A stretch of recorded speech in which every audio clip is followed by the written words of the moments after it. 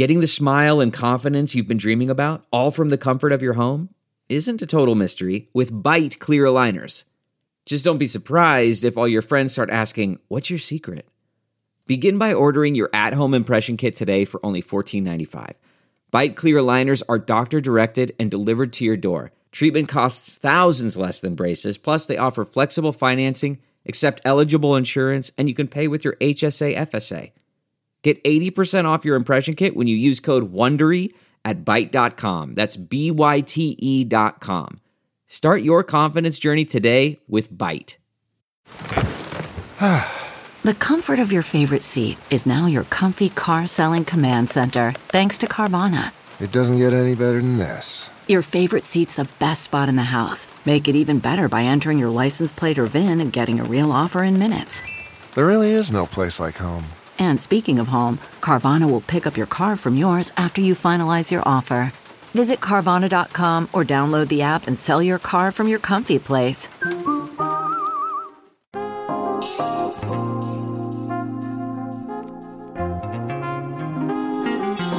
Welcome to China Corner Office, a podcast produced in partnership with SupChina, featuring conversations with business leaders from around the world about the challenges and opportunities of doing business in China, the world's most dynamic economy.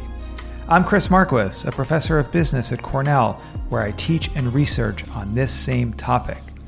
Every episode, we talk to an executive at a company doing business in China and explore what has led to their personal and business success, and also some of the challenges they've encountered along the way. With geopolitical tensions between the US and China on the rise, understanding how business can compete in China is more important than ever. If you're interested in doing business in China or are looking for insights to adjust your current business strategy, this is the show for you. Thanks for tuning in. Hello, everyone. I'm Chris Marquis, a professor at Cornell's Business School, and welcome to this live SupChina CEO webinar recording of the China Corner Office podcast, a show focused on leaders and companies facing challenges and opportunities of doing business in China. This event is in partnership with SupChina's nonprofit arm, Serica, as part of their Doing Well by Doing Good webinar series that looks at the nexus between business and social impact. Today, we'll be focusing on the past, present, and future of green finance in China. And our guests are pioneers in this space, both globally and in China. So Wayne Silby is with us, and he is the founding chair of the $30 billion ESG investment pioneer Calvert. Wayne has been a leader in the space for over 40 years now and involved in founding many influential organizations, including the Social Venture Network, Calvert's Impact Capital, an emerging market fund for sustainable investment. Most relevant to our discussion today is Sintao, the Beijing-based sustainability consulting and investing firm that Wayne co-founded with Guo Peiyuan, our other guest today, who is himself one of the leading experts on sustainable development and sustainable investment in China. So Wayne and Peiyuan, welcome to China Corner Office. Good to be here. Thank you.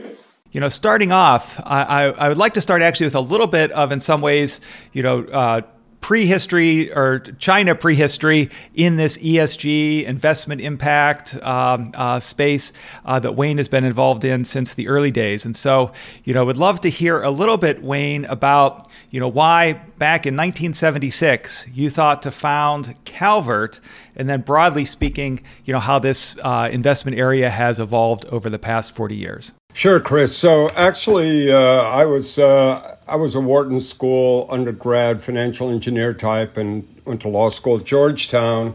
And during this time, I got this idea for a money market fund. There were no money funds in those days, or just a few. And because of some financial engineering strategies, rolled that out, became the top performing number one money fund in the country for many years. So we were kind of successful at an early age, which was unusual in those days.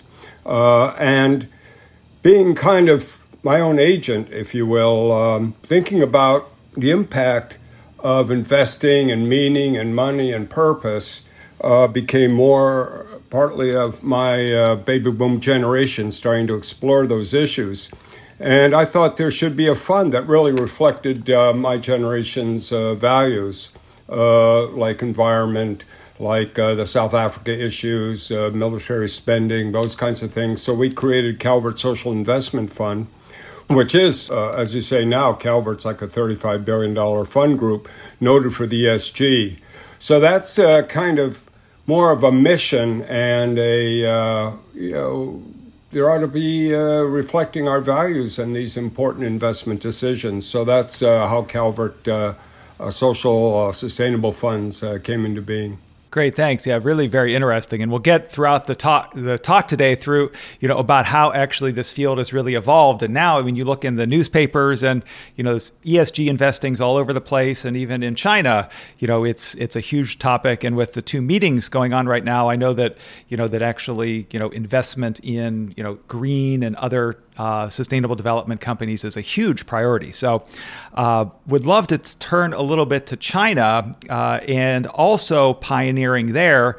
In 2005, Sintao was founded as a partnership between the two of you. And I guess, Peiyuan, I'd love to, start with you and understand, tell us about the founding of Sintao and what some of the initial sort of vision was and why it was important in China to develop an organization focused on, CSR, sustainable development. Well, thank you, Chris. First of all, thanks for inviting me to this great discussion. That's actually made me recall the story of Sintao. It was almost 20 years ago. I studied my PhD program in Tsinghua University, and I just happened to do the research on sustainable finance. And of course, it was quite early in China. Almost nobody worked on these areas. And therefore, you can imagine how difficult to make a dissertation on this.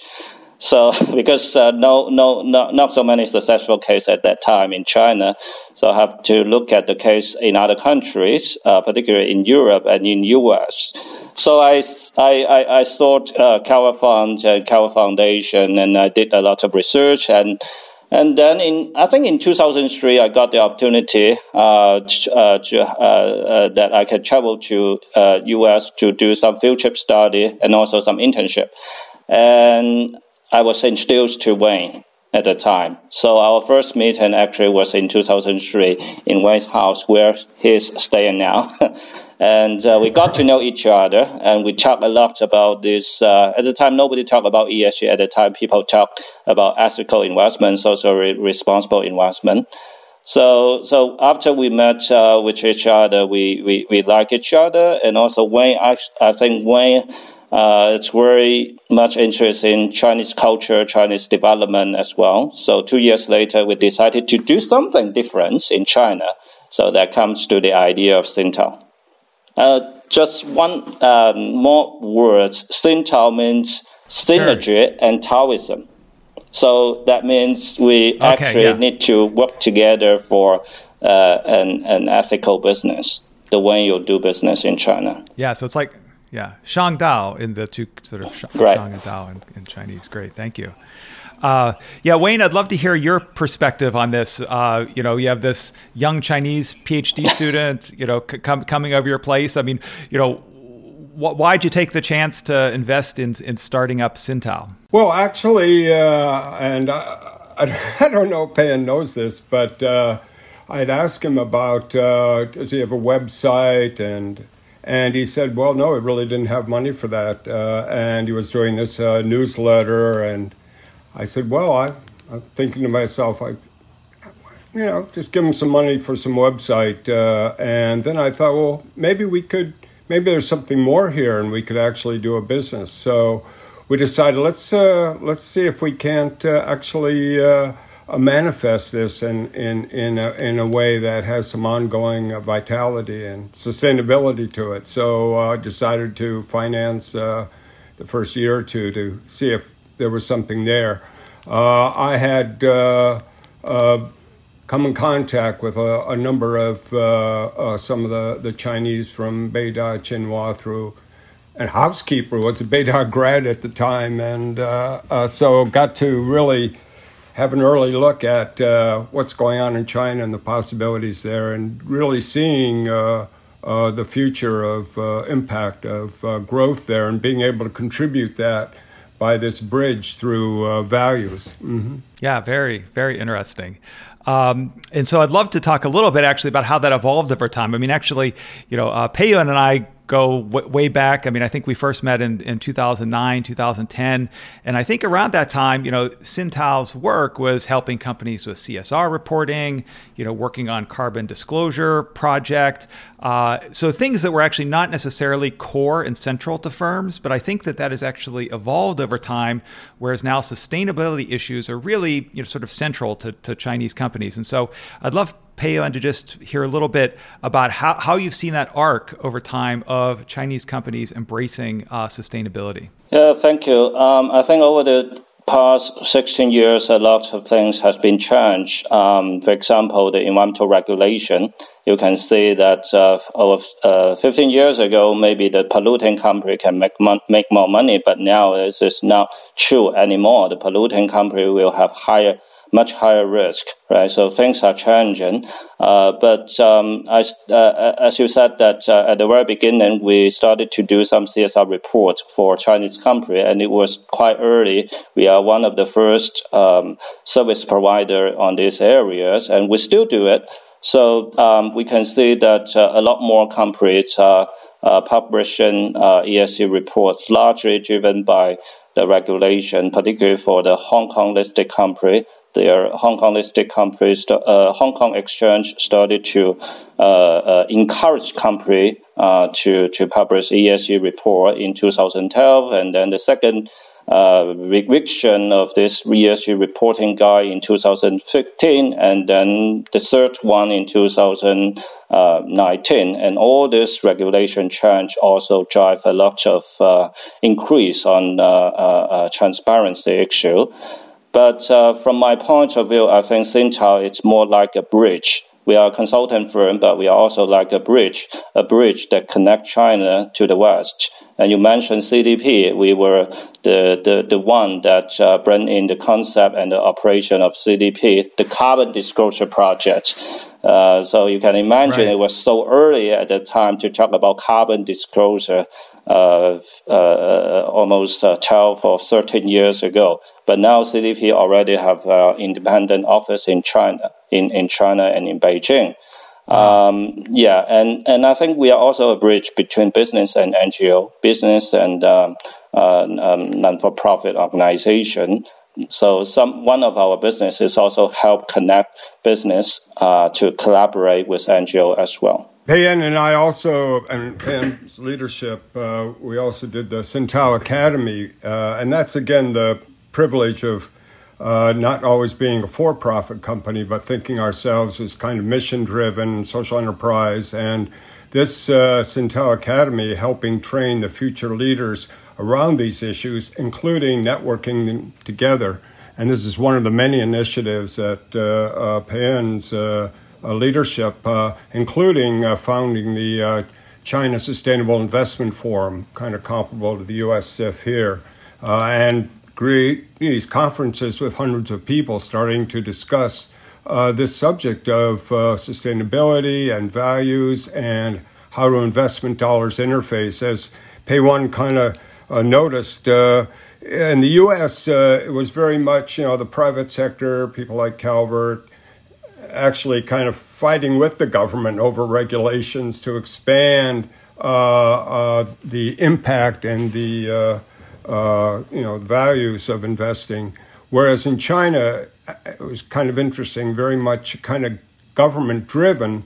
So that was one major difference. Mm-hmm. Yeah, really interesting. I mean, I think this idea of like starting from scratch almost and growing a whole field. I mean, some of the things you mentioned about, this academy where you bring individuals together, organizations like the Social Investment Forum. I mean, I think, that's one of the things that really stands out to me about the Sintao work is actually how, you've helped develop this broader field. And now there's people all over the many companies doing, sustainability work trained, I think, by all of you. And so, I'd love to learn a little bit more about this field growing and sort of thinking early on, the companies that you would try to, pitch your ideas of CSR reporting, early on, I mean, why would they want to do this? This was not something that, you said it wasn't even until 2012 where, the Hong Kong Exchange started wanting companies to do this. So, 2005, et cetera, is really early. I mean, what's the motivation or rationale for these companies to be transparent on these issues? I would say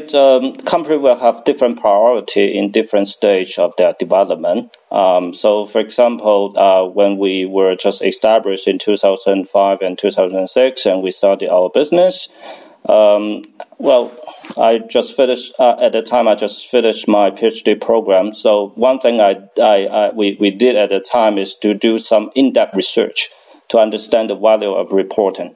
So I think this is something that something about our advantage that I have as a PhD. But Wayne sometimes disagree with me because he always wants me more like a businessman than a PhD graduate. But with that kind of in-depth research, actually, I think we can showcase more comprehensively the value of reporting. So I'm not just selling a business. I'm not just selling a project to our client. I just show them that why you need to do that. So at the time we did research on, for example, the Global Reporting Initiative, GRI, etc. And we already raised the concept we should go beyond reporting.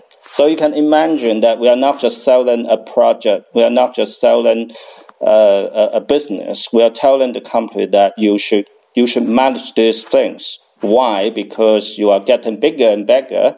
If you want to be a long-lasting business, you have to manage all this environmental management, social issue, labor issue. Particularly, imagine at that time, quite a lot of several Chinese companies become larger and larger, and they wanted to play a role in the international society and international economy.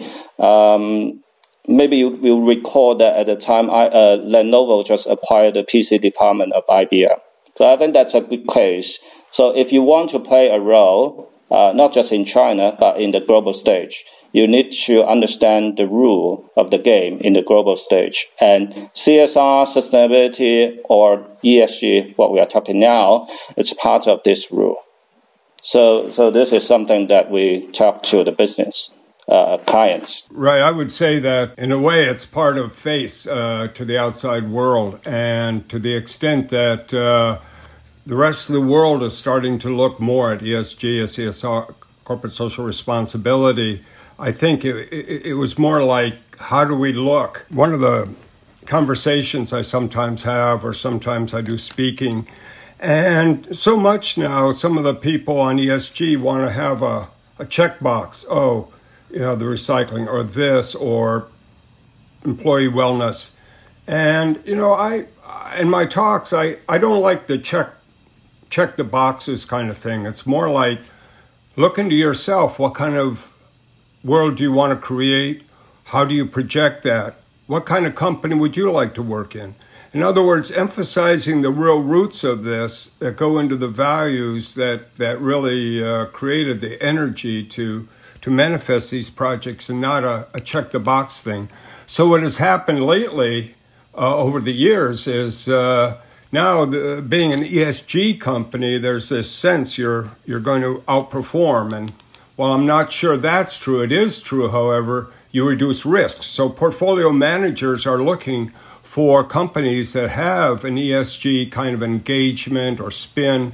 Although it turns out that companies that aspire to that and we're not so ESG, actually that's where you pick up alpha in your portfolio.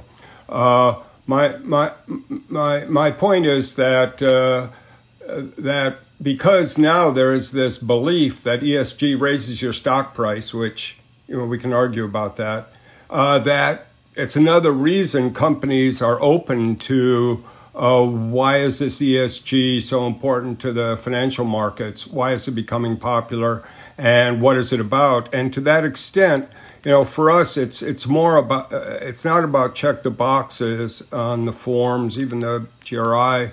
it's also, we do a little bit of engagement in terms of what does that mean. And our slogan years ago was creating value through values.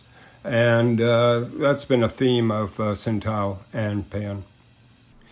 Yeah, really interesting, both sort of the discussion of sort of early work with GRI and how actually, globalization and companies wanting to have face internationally is sort of important to this. And I'd like to ask on the company side, and Wayne also touched some on the investment side, which I'll like to actually focus on next. But on the company side, I've interacted with the GRI quite a bit over the years, and I know part of their change strategy in many ways is, if you get companies to measure, track, and be transparent on these issues, then there's like a natural cycle of trying to improve. So if you present your carbon footprint in certain year, you don't want to actually decrease in that. You want to actually increase or even stay the same. And I think that's a really subtle but powerful change strategy. I'm curious, do you have any, case studies or examples from the companies you've worked with, how just the process of engaging with you has actually helped them become more sustainable over time?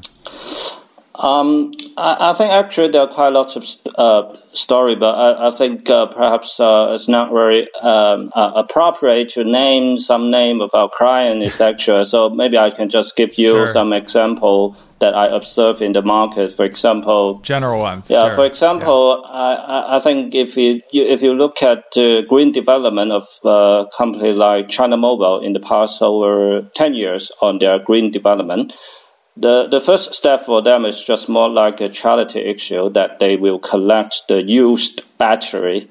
So it's level 1. And a few years later, then they did a lot more on green development, which they call Green Action Plan, that they will save energy for their base station.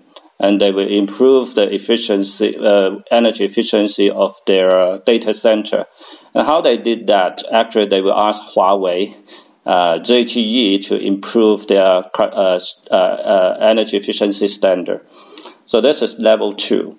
And the level 3, actually, it's about how company like how China Mobile use their information technology to help their clients. For example, transportation company, logistic company, agriculture company, to save energy and tackle the climate change. That's what they call the industrial informationalization. So I also teach in university, in Tsinghua University. I teach the MBA student, and I normally will use this case to say to illustrate or to echo Michael Porter's theory on so-called creating shared values, and I think that's also a good example to support that theory as well. And of course, there are quite a lot of other examples. I had the chance in the China Mobile. I had the chance to sit down with one of their VPs in terms of what kind of social projects were part of their program. And actually, it was pretty impressive in terms of, especially in some of the very rural areas and what they would do. And I said to them, well, why don't you, you could promote this a little bit as showing CSR, China Mobile, and talk about these kind of charitable kinds of things. And in those days, I remember the person saying, well, actually, if we talk about spending money in that fashion, our users are like, "Can't you just reduce our rates?" So it was kind of a different. They didn't want to bring up a sore point. In those days, it was quite a monopoly, and it's just interesting how in the culture where we would, a U.S. company would be rather, promulgate these good deeds. And in China, it was a little more careful. But China Mobile definitely was doing a lot of support, particularly in the rural areas, to people who couldn't afford or were underserved and that kind of thing. So interesting. Yeah. Makes a lot of sense. And I think also, part of the motivation, China Mobile is a state-owned enterprise. I was wondering any reflections you'd have either from your work or some of the, case studies you may teach at Tsinghua, the difference in these issues between maybe state-owned firms and private firms. That's quite interesting question. And we also discussed this question in the MBA classroom. I think the driver is quite different. For the state-owned enterprise, of course, they will prioritize the policy angle because, as Wayne said, that actually the state-owned enterprise will need to care about the central government's policy, this policy by what we call SASAC, State Asset Supervisory and right. While if you look at the private domestic company, it's actually it's also a top-down approach, but the top one is actually the founder. So if you look at company like Alibaba, if you look at the company like Tencent, their sustainability strategy, charity strategy, actually quite in line with their the altitude and awareness of their top leaderships. I'd like to talk a little bit about investors. I mean, Wayne was sort of got us started on this with, I think, a really interesting distinction that, so much if you actually read the papers or even Larry Fink's recent letter where he's talking about, really trying to focus people on focus companies on climate change, it's about, these ESG companies or ESG portfolios performing better. But so sort of alpha, whereas you're describing more, it's about the beta in some ways, about the risk tolerance of the company. And so, maybe even if the portfolio doesn't perform as well, it's actually the risk is reduced. And you spent a little bit of time talking about globally. I'm wondering, China investors on ESG issues. I know there's a couple, maybe more than a couple now, ESG mutual funds, ESG indices. I was wondering if, both of you can comment a little bit about sort of the ESG investment climate in China. Well, I just mentioned I was talking to a friend at Tencent just recently, a week or two ago, and it turns out that the government suggested to them that having a ESG funds on their platform would be a good idea. Meaning, instead of the private sector initiating this, which, again, with the populace of China, I can't say there's as much of a movement there as there is here among individuals, but institutionally, and since how the government thinks and what the government wants is such a big influence there, that this and particularly in terms of some of the stock exchange regulations and so on, has become more of a flashpoint. And even them telling apparently these funds that they also want them to have other programs that show that the funds themselves are engaging in some kind of pro-social NGO behavior and in other ways. So it's interesting how it's developing in China because it's more top-down as opposed to the U.S. where it was kind of bottoms up, if you will. Mm-hmm. From my point of view, I think you're right. No matter you talk about alpha or smart beta, it's always true that the long-term investor would like to talk more about ESG or SRI. So the challenge we have is that we don't have many long-term investors in China due to different reasons. And this is why we always call up that pension fund in China, insurance assets in China need to go first. However, there's some commonality all over the world that all investors will hesitate to take to see the risk. So this is actually connected to what I just said, that there are quite a lot of change, for example, in terms of environmental regulation in the past 16 years. 16 years ago, the polluting company make money or even make more money. But now this is not true anymore. So environmental issue become an important risk factors for investor. So no matter you call yourself ESG investor or not, you will need to take care of the environmental risk anyway. And if you are interested in some further reading, perhaps you can download a report or a survey carried out by Asset Management Association of China. And they survey among the mutual funds in China and ask what is the drivers for you to implement ESG strategy? And the number one reason is to avoid risk. So I think at least this is a good reason for them to adopt the ESG approach at this moment. Yeah, to add for your viewers, in terms of portfolio management and construction, and again, ESG, there is a sense it outperforms. I'm not sure about that. However, in terms of, our funds are definitely, upper performing, but what I'm trying to say is that if you're a portfolio manager, even if the performance is a little less, but your risk is substantially reduced, you do that every day. I mean, in Wall Street, we used to say, back up the truck to buy those, meaning that if you substantially reduce your risk, but you get almost the same return, I mean, it's a no-brainer for investors. And I think what's going on these days is partly some confusion, but there's this ESG idea that people will outperform, so more pension plans and others are looking as a portfolio management issue. And companies, when you think about it, companies that are engaging in change. I mean, change is the main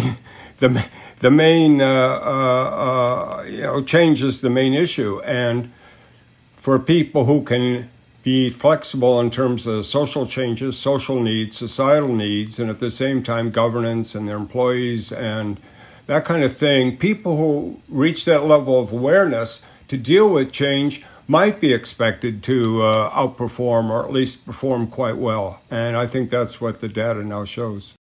Yeah, and I think you're sort of really putting a fine point on this idea of reducing risk is something that should be understood more broadly, and I think is a really important point. I do, maybe just, press accounts need to focus on a very simple thing like, this ESG performance link. But I think as we understand, as the public hopefully understands this and investors understand this better, they'll realize this idea that, even if the performance is a little bit less, I mean, if you're able to dramatically reduce your risk through attending to these measures, I mean, that's, sort of a no-brainer. There's another aspect, which is that, especially in the U.S., is starting to happen in China as we come across people.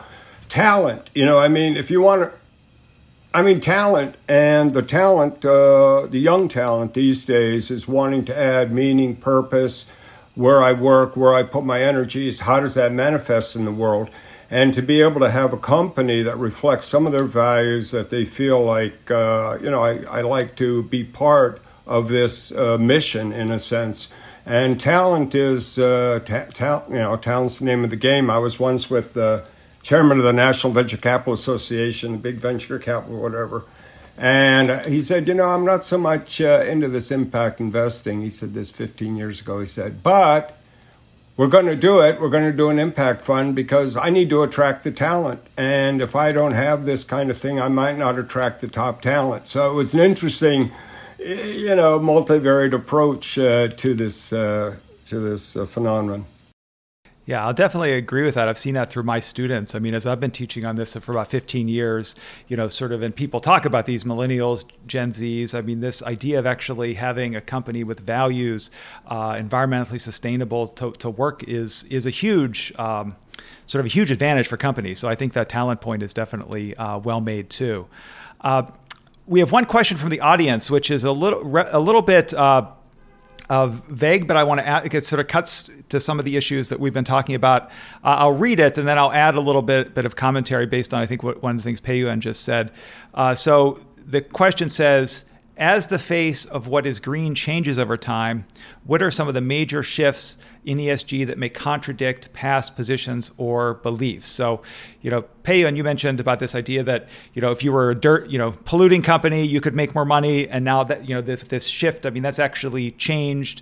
Part of it's a result of government policy. So what other things, as ESG and green have really taken on, captured the public imagination and government imagination, has it overturned certain prior positions or beliefs? Well, just one, and this is, of course, an evolving area, but like one thing we're starting to think about, and this is Calvert and Sintao, is, in China, they have this 996 concept for Tencent and all these.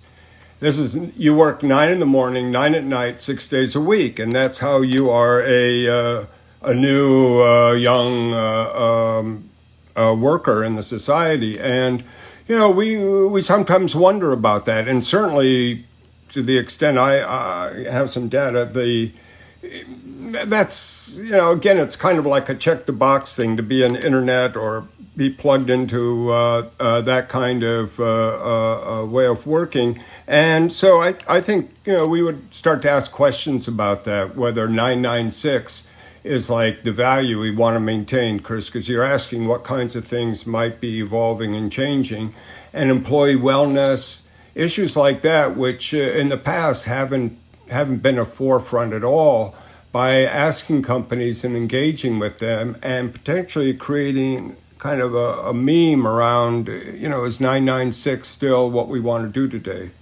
as an example. Ian, please.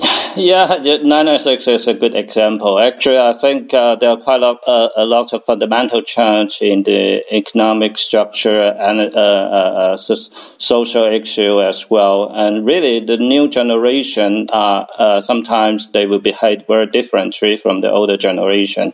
And environmental is one. For example, the so-called Ant Forestry. Just within 1 year, Ant Finance group developed this Ant Forestry app, and they attract. I remember it's something like 50 million people. Users. So it's amazing that you can see that how the young guys want to do social, want to do social and also green activities. And we also did a survey every year among Chinese people on their green consumption behavior. And I realized that actually, if you compare the willingness of the green consumption and the age of the consumers, and then I can tell you there's a smiling curve that the younger people and the older people will pay more attention to that. So that's there are quite a lot of interesting things and change happening in China. Pan makes a good point about kind of the younger generation and older generation. I mean, I'm 72 years old. I'm old. At the same time, but you see like these millennials somehow, not just China, not just U.S., Europe, there is this kind of this way of thinking, this awareness that is evolving. And I know that, U.S. and China, we have a lot of different complicated issues. But I sometimes wonder that the next generation of Chinese that come into, I think they're going to be more connected to other young generations of societies. And I think, to me, it portends a real possibility for a healing of some of the differences and past traumas from the past that the older generation has been responding to. So having this kind of language and what kind of world do we want to create, and how should our companies best work, and how am I involved with those? Those questions that millennials are asking, I think, also is propelling this movement. Yeah, really useful and interesting, and hopefully it does sort of have the ability to serve as a bridge in these sometimes challenging times. I'd love to turn attention a little bit more to the green finance aspect. So, Sintao, I think a number of years ago, established actually a second company, Sintao Green Finance, which actually has investment from Moody's as well. And it'd be interesting to hear a little bit about why that should be a separate company and what some of the key products and services that you're working on to help propel the green finance industry. Yes.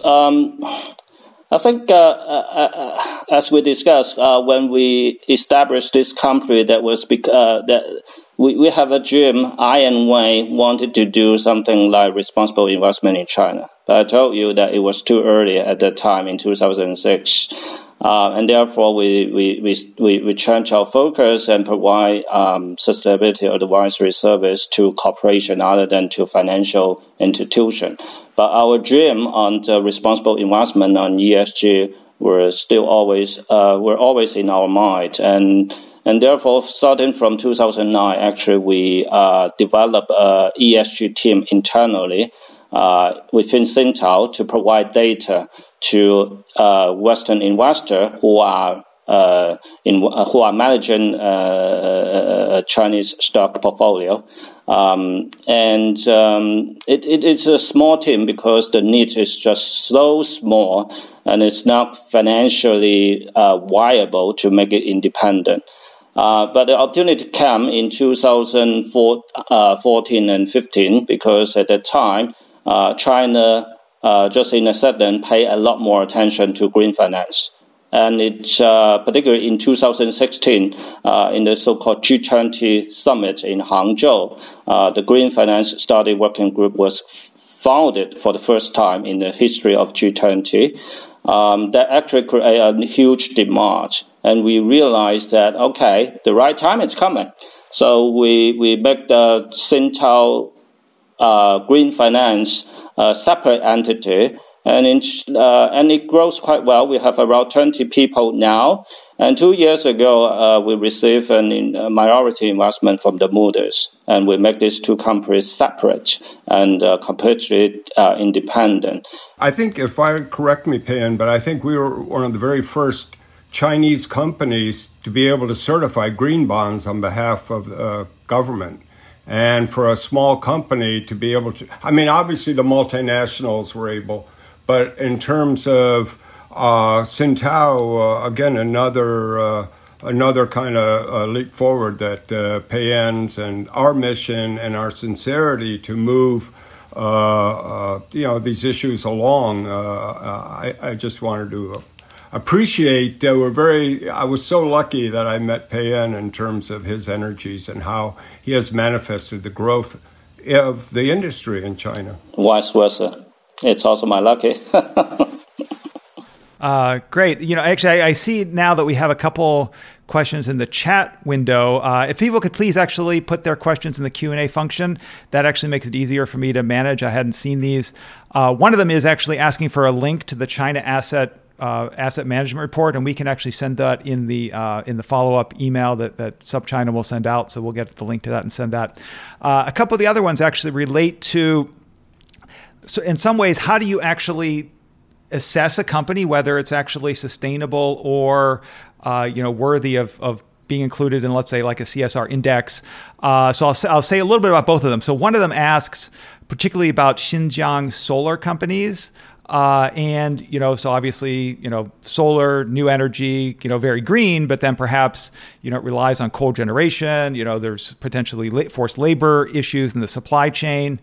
A second supply chain oriented question regards, Chinese companies in Africa and whether, sort of like the, U.S. case, probably still now, but definitely 20 years ago, where much of the pollution is offshored to places in Asia. So just want to hear a little bit about these broader, in some ways, supply chain impacts and how that influences how you assess a company's sustainability and CSR practices. Yeah, maybe I can start with 2 points. Point number one, it's about our ESG rating methodology, and on the one hand, it's we are also in line with some common framework that our international peers also use. So ESG triple bottom line, etc. So it's more about indicator system that cover environmental, social, and governance issues. So definitely, if we assess a solar power company on its ESG performance, we not only look at their environmental performance, we also look at the labor issues, the supply chain issue as well. Point number two is about Chinese overseas investment, and we have also done quite a lot of work on Chinese overseas investment because we realized that One, there are more and more Chinese investment in other countries. Second, there are also some critics and concern about Chinese investment on their environmental and social risk. And there are quite a lot of reasons for that. One important reason is that I think some Chinese companies they are used to a market environment and political environment or policy environment in China. So when they invest in overseas, they see a new structure, for example, a different trade union system, etc. And also they need to build their community in a relationship by themselves. This is quite new to them, and therefore we are actually helping some of them. For example, we develop a so-called community engagement guideline and handbook, so that they understand they can not just work with the government, but they also need to work with the local community. And also there are some work done by others on the so-called green investment principle that will steer all the Chinese overseas investment in other countries on their environmental performance as well. I'm also interested in discussing sort of in some ways the future, everything from, President Xi's recent sort of commitment to having China be carbon neutral by 2060, to the ideas of sort of a green recovery, which is ongoing from COVID, to the, now new 5-year plan, which has a lot of sort of green investment and sustainable investment aspects to it. I'd love to hear a little bit about where you see the sort of ESG, green finance sector going in the coming years, given these sort of broader macro developments. Obviously, it's evolving, and I think my own opinion is that this ESG phenomenon, which is coming a little bit from the West with China in terms of companies wanting to be ESG because they think it'll help it's the right thing to do and improve their stock price and that kind of thing. And we're thinking potentially of creating a fixed income fund that would invest in these, in which case we would have what I would call sincere ESG. Sincere is kind of a Chinese, do you really mean this, or is this check the box?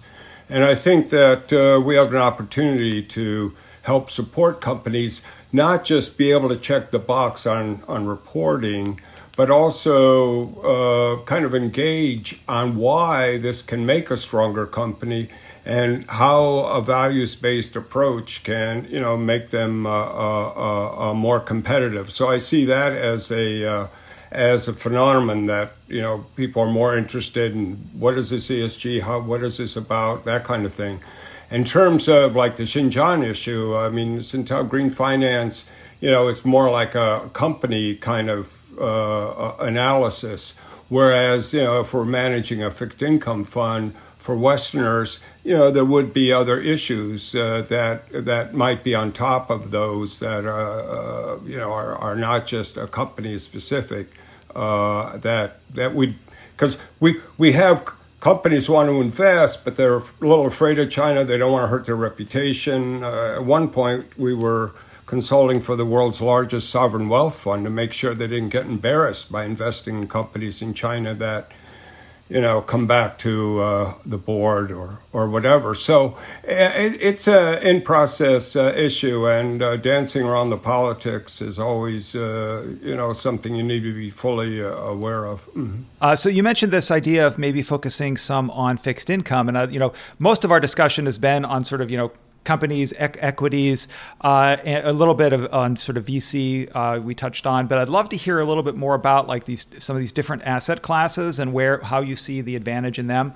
One of the questions actually asked specifically about how to get involved and invest in green bonds. So, as you answer this question, maybe mention something about that. But I'm curious, if you could differentiate a little bit where you see the opportunities in the fixed income. I think the Chinese fixed income is much higher return or rate than U.S. fixed income. Is that right? I mean, could you say a little bit more about that asset class? The 10-year U.S. Treasury is about 1.5%. The Chinese is about 3.25%. So basically, you have a growing and a need for capital, whereas in the U.S., you could argue we have almost too much capital, and then our spending and the COVID and the Federal Reserve putting out trillions and holding the rates, meaning that for fixed income investors, they want to, if they can get an extra 1.5%, that's a big deal. However, they want to do that in a way that doesn't create extra risk, doesn't create any issues that could come back and haunt them.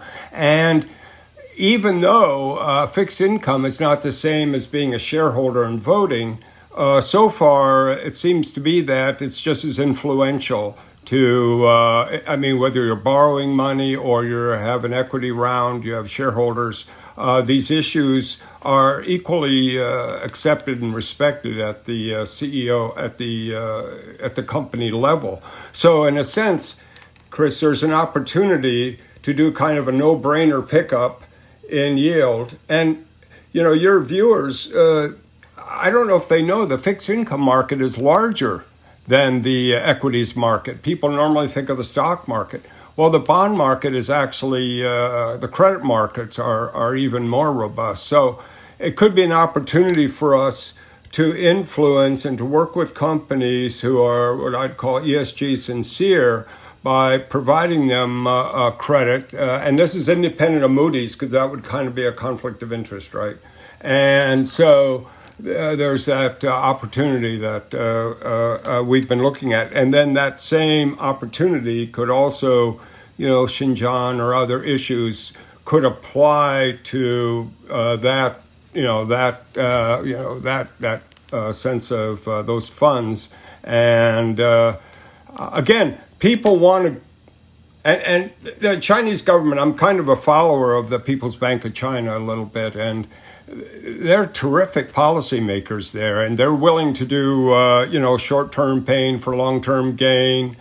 America, it's like Americans, we don't like any pain at all at any time. And so our Federal Reserve right now is flooding the country with money, and our Congress is a democracy.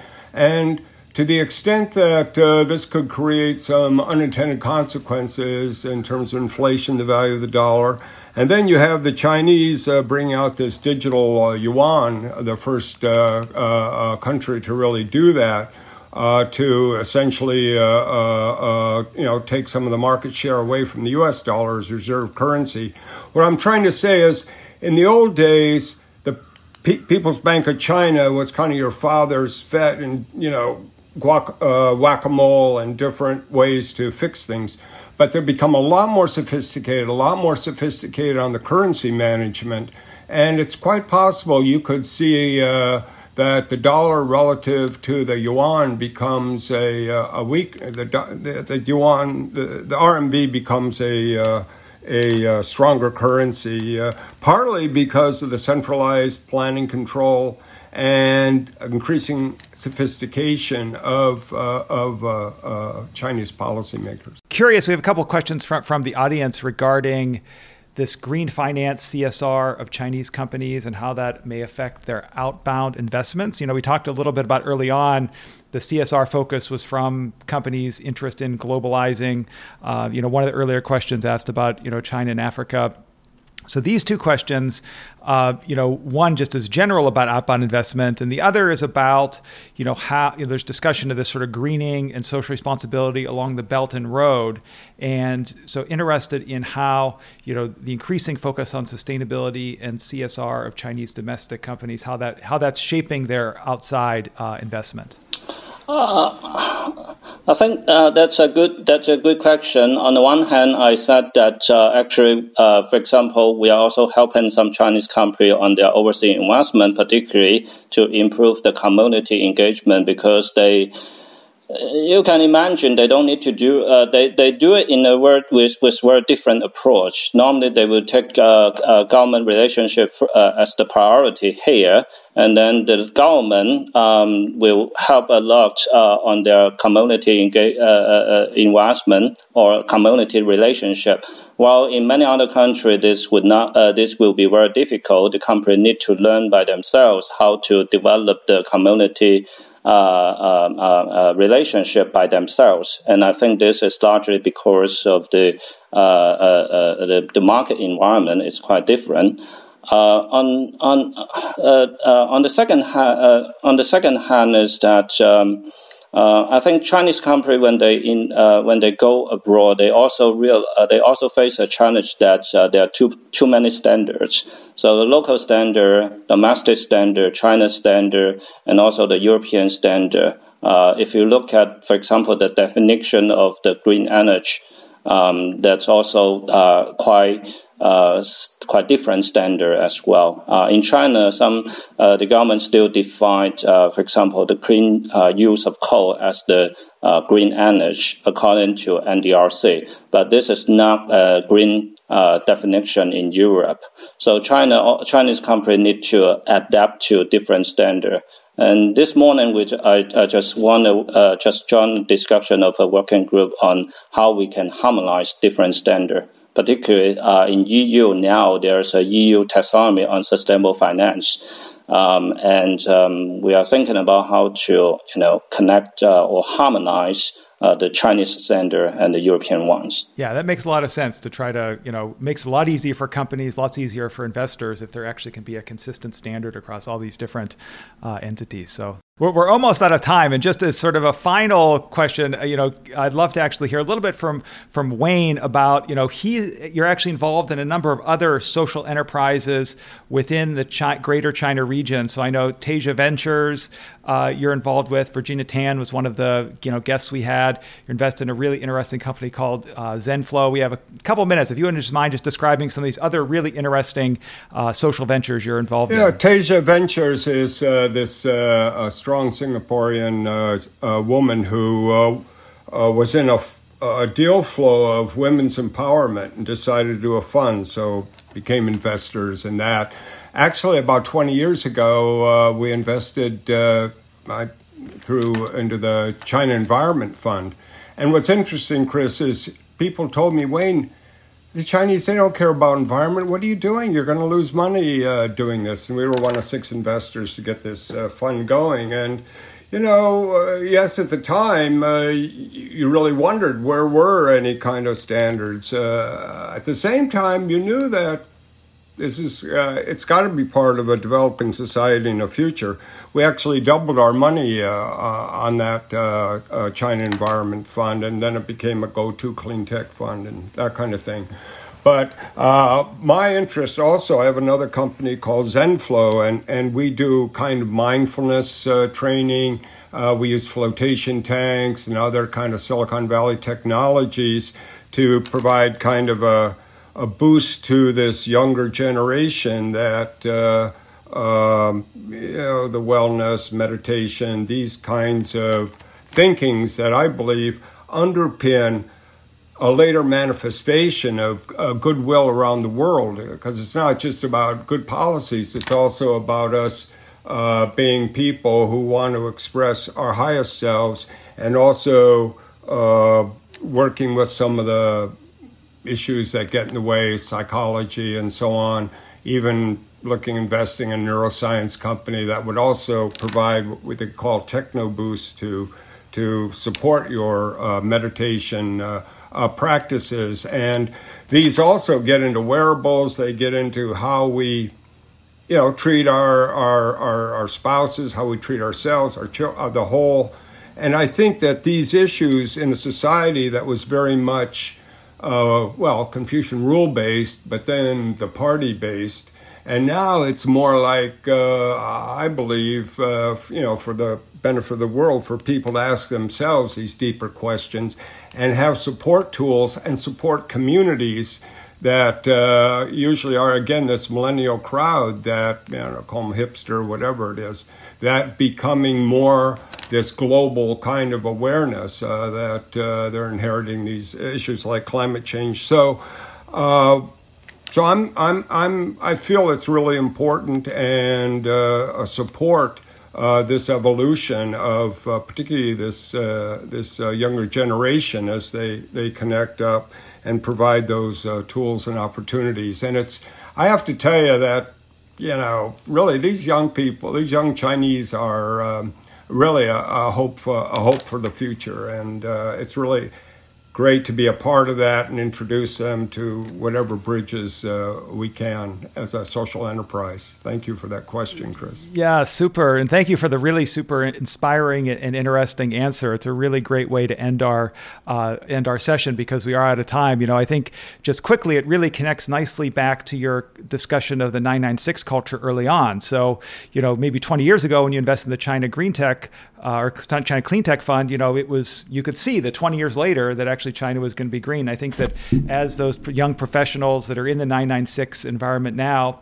they're going to have families and want to actually help themselves. And I think that's a very sort of pioneering investment. So unfortunately, we're out of time. I think we could go on for basically the whole morning or whole evening for Peiyuan. I know it's about 11 o'clock there in Beijing, so thank you for hanging in with us.